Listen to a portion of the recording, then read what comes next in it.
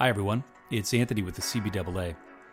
I thought today to talk about our budget submission to the federal government, the Budget 2020 submission.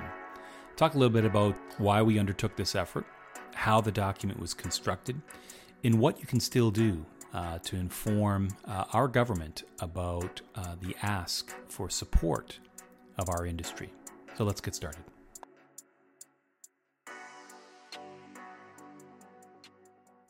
You know, our job at the association is to promote and simplify business aviation.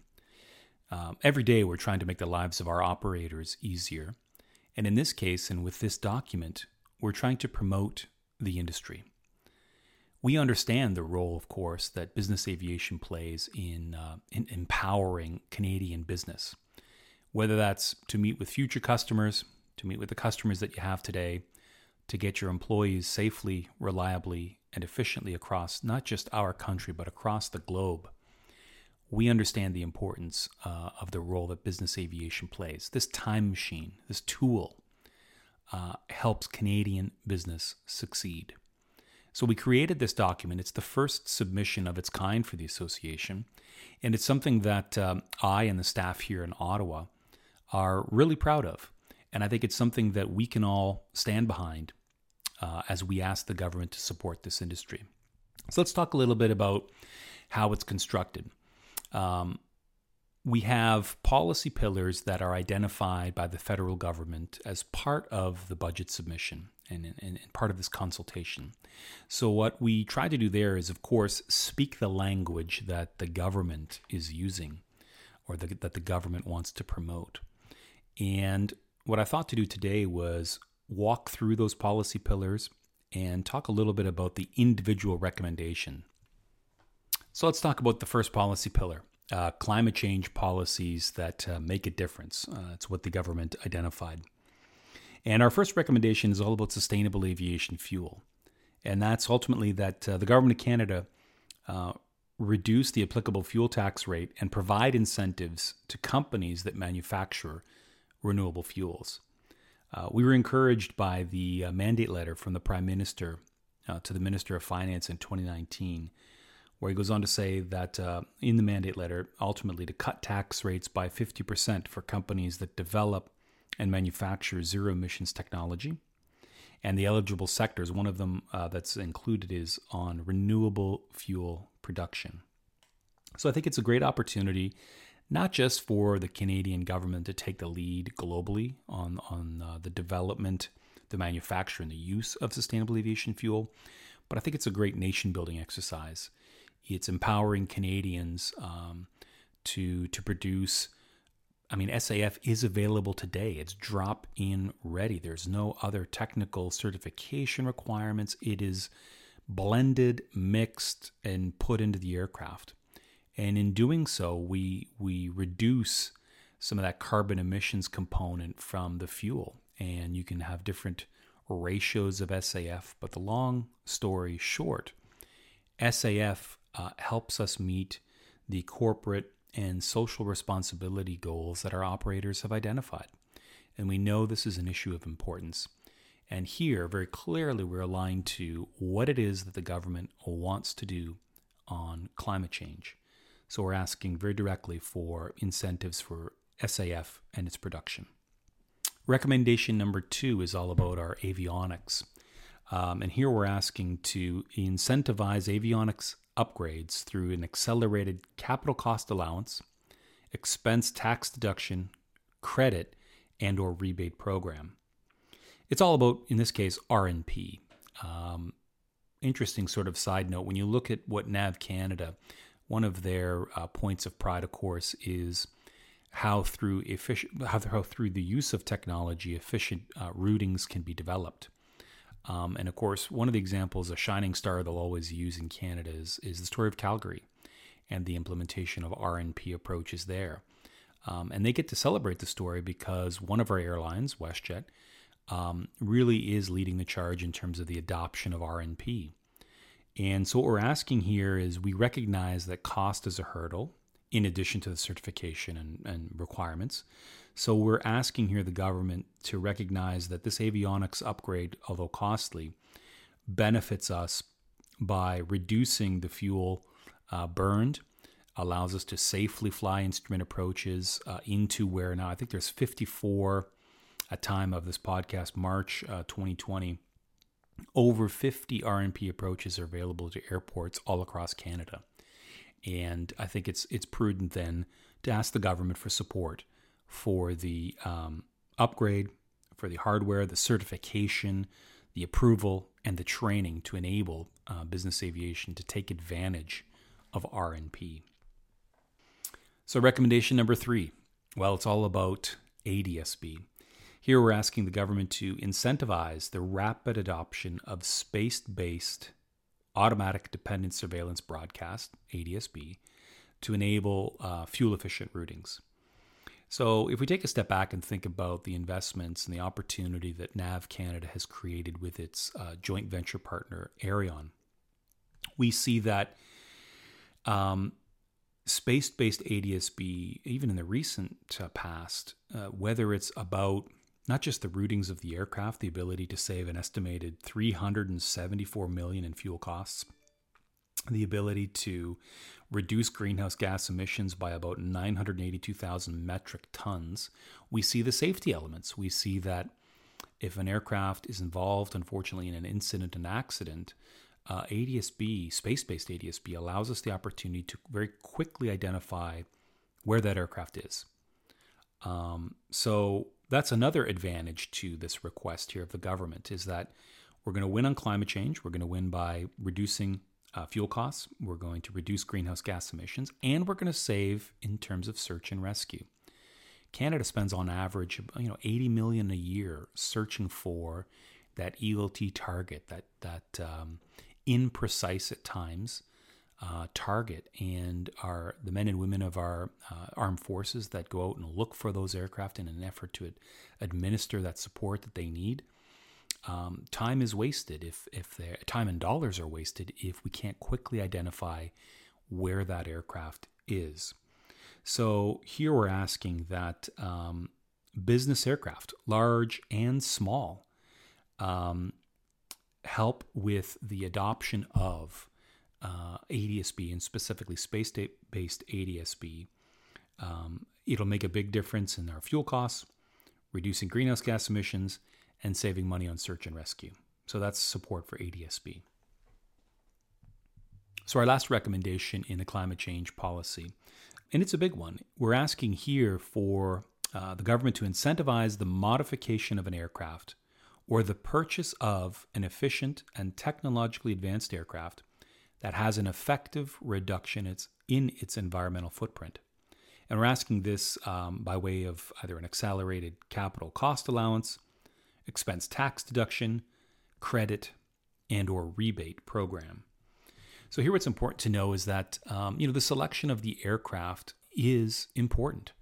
And we know that one of the benefits in business aviation is that as we seek to renew our fleets, we have an advantage of being able to leverage the latest in technology. And think back to the story of winglets. I mean, the first sector in our industry to really take this on was business aviation. It was the Learjet series that started installing it. Soon thereafter, we start to see, again, installations on business aircraft, things like older Gulfstreams, Hawker 800s, the list goes on. And it's only after did we start to see development on commercial airliners adopting winglet technology. Fast forward then also to the idea of who's the first to use composite aircraft design. The use of these materials that make our aircraft lighter and stronger at the same time. Think also to aircraft engine design. We've got some great Canadian companies that are leading the charge on this. So these newer aircraft are employing the latest in technology, lighter engine design, more robust, longer lasting, fewer emissions per pound of fuel consumed. So all of this is of benefit. And we're asking here that the government support Canadian businesses with these time machines, these tools that they need to acquire. It's a benefit both to the economy and it's a benefit to our environment as well, that we continue to use the very latest in technology. The second policy pillar, as identified by the government, is to ensure clear, fair, and reasonable tax policies.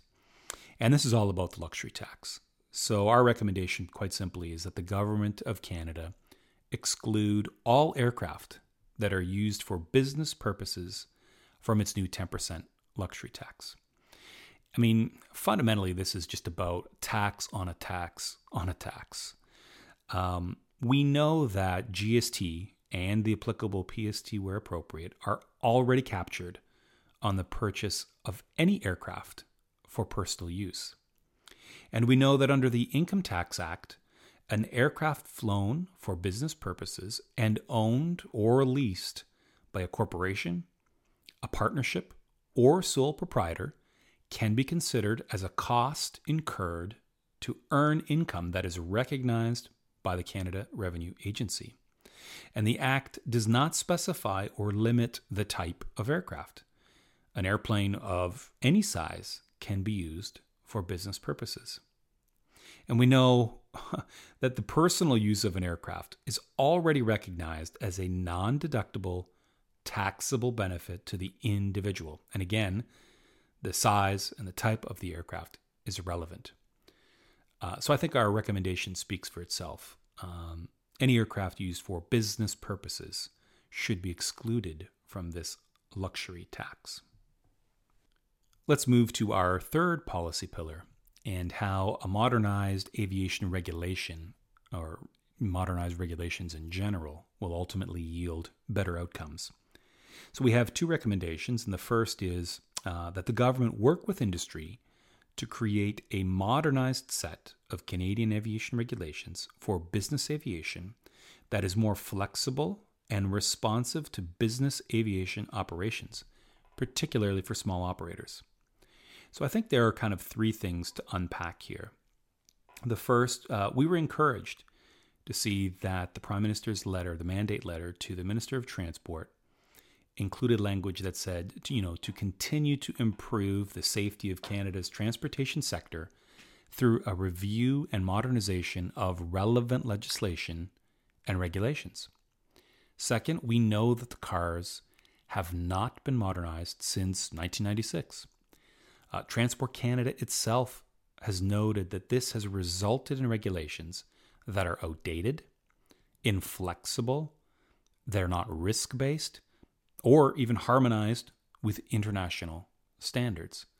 So the point three here is really that a one-size-fits-all, these prescriptive regulations, a one-size-fits-all does not work. If that was the case, we literally all wear the same hat. And if you've seen me in person, I can't find a hat that fits on my head. So one-size-fits-all doesn't actually work. So when we talk about our small operators, I think there are two unintended consequences that sort of these stale regulations create. The first is that operators, what we've observed is that if given a choice, they may choose to, on one hand, have an aircraft that requires that PORD, that private operator registration document, and all of the work that then what that document actually entails. So now you're a 604 operator. If you select a different style of aircraft, then maybe you don't have to comply with those regulations. So we start to see that as a choice to be made.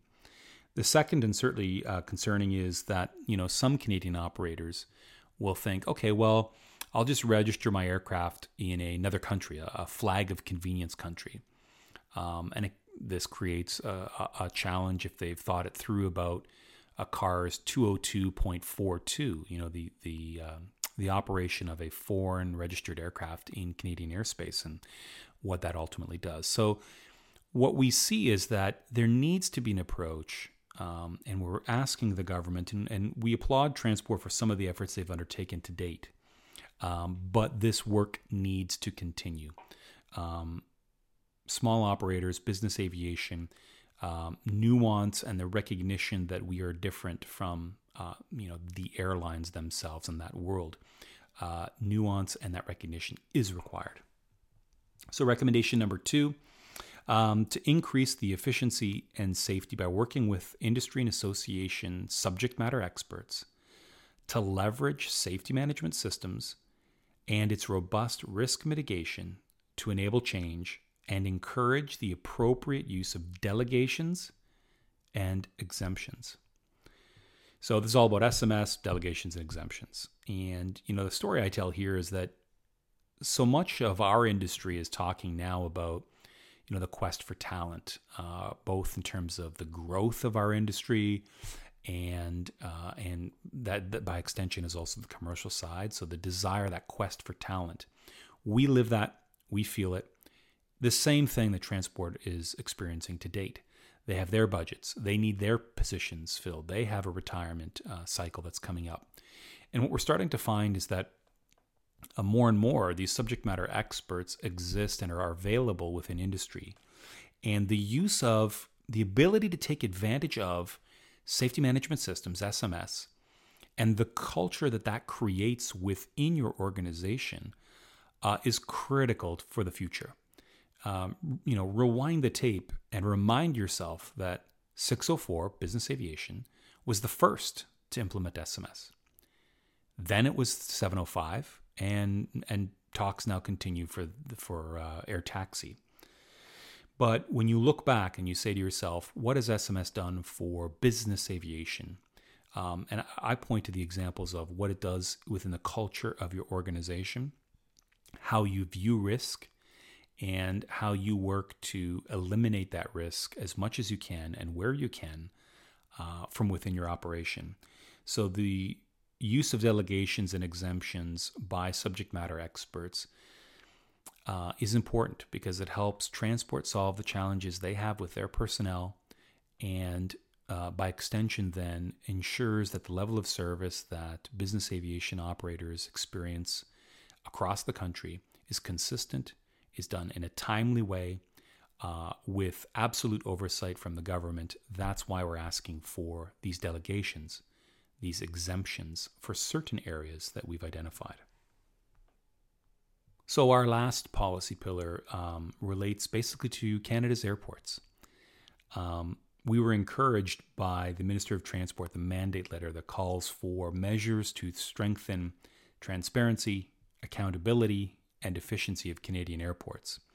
And our ask is quite simple, that the Government of Canada consult with the business aviation community through the association, CBAA, on any measure to strengthen transparency, accountability, and efficiency of Canadian airports. And we see this, one of the unique elements, of course, of business aviation is that, if you think of Canada, coast to coast to coast, we've got our large airports. We know our four majors, the Vancouver, Calgary, Toronto, Montreal. We've got our medium-sized airports, the communities that fit within the provinces. And then we also have the smaller communities within those provinces where business aviation operations take our businesses, maybe to connect with your customers, to seek out new business, or to just safely transport your employees on behalf of the organization while they're conducting business. We touch the large airports, the medium-sized airports, and the small airports. And whether it's issues experienced at places like Toronto Pearson or Montreal, we need to ensure that Canadian businesses have access to these public assets. Here we're going in and we're talking about supporting these communities and the jobs that they bring to those local communities by continued access to these public assets. And what's important to note that, especially when we talk about airports, is that the business aviation industry, we estimate, pays about $900 million in taxes a year. So in terms of the infrastructure and our support and the use of these airports, it's so critical. And we ask then that the government consult with us to ensure that we have continued access to these airports, these vital public assets on behalf of the economy and the businesses that we support. So that's ultimately our Budget 2020 document. I think in closing, this is the what next part. What can you do? And I think if you've made it this far in the podcast, what I'd ask you to do is, if you found something compelling, if you found within either of those policy buckets, if you found some of our recommendations encouraging, if you feel that this is of benefit to the business aviation industry, in the show notes, we're going to link to the association webpage where you can find our Budget 2020 submission, available both in English and in French. as well as a template letter. I would ask that you customize the template letter. Insert your name or your corporation's name. Adjust where you see relevant the language that we've used, but share both the letter and the PDF submission of our Budget 2020 with your local government leadership, whether that's federal or provincial. On the webpage at CWA, you'll also find a hyperlink that helps you identify who that individual is to make him or her aware of what it is exactly we're asking in this budget documentation and how it benefits our industry. So thanks for sort of tuning in and listening this far. I think this document is something that we in the industry can be proud of. We're aligned to the policy pillars that the government is looking to promote, and we're doing a reasonable and fair request for investment in our industry. So thanks for tuning in, and we'll chat again soon.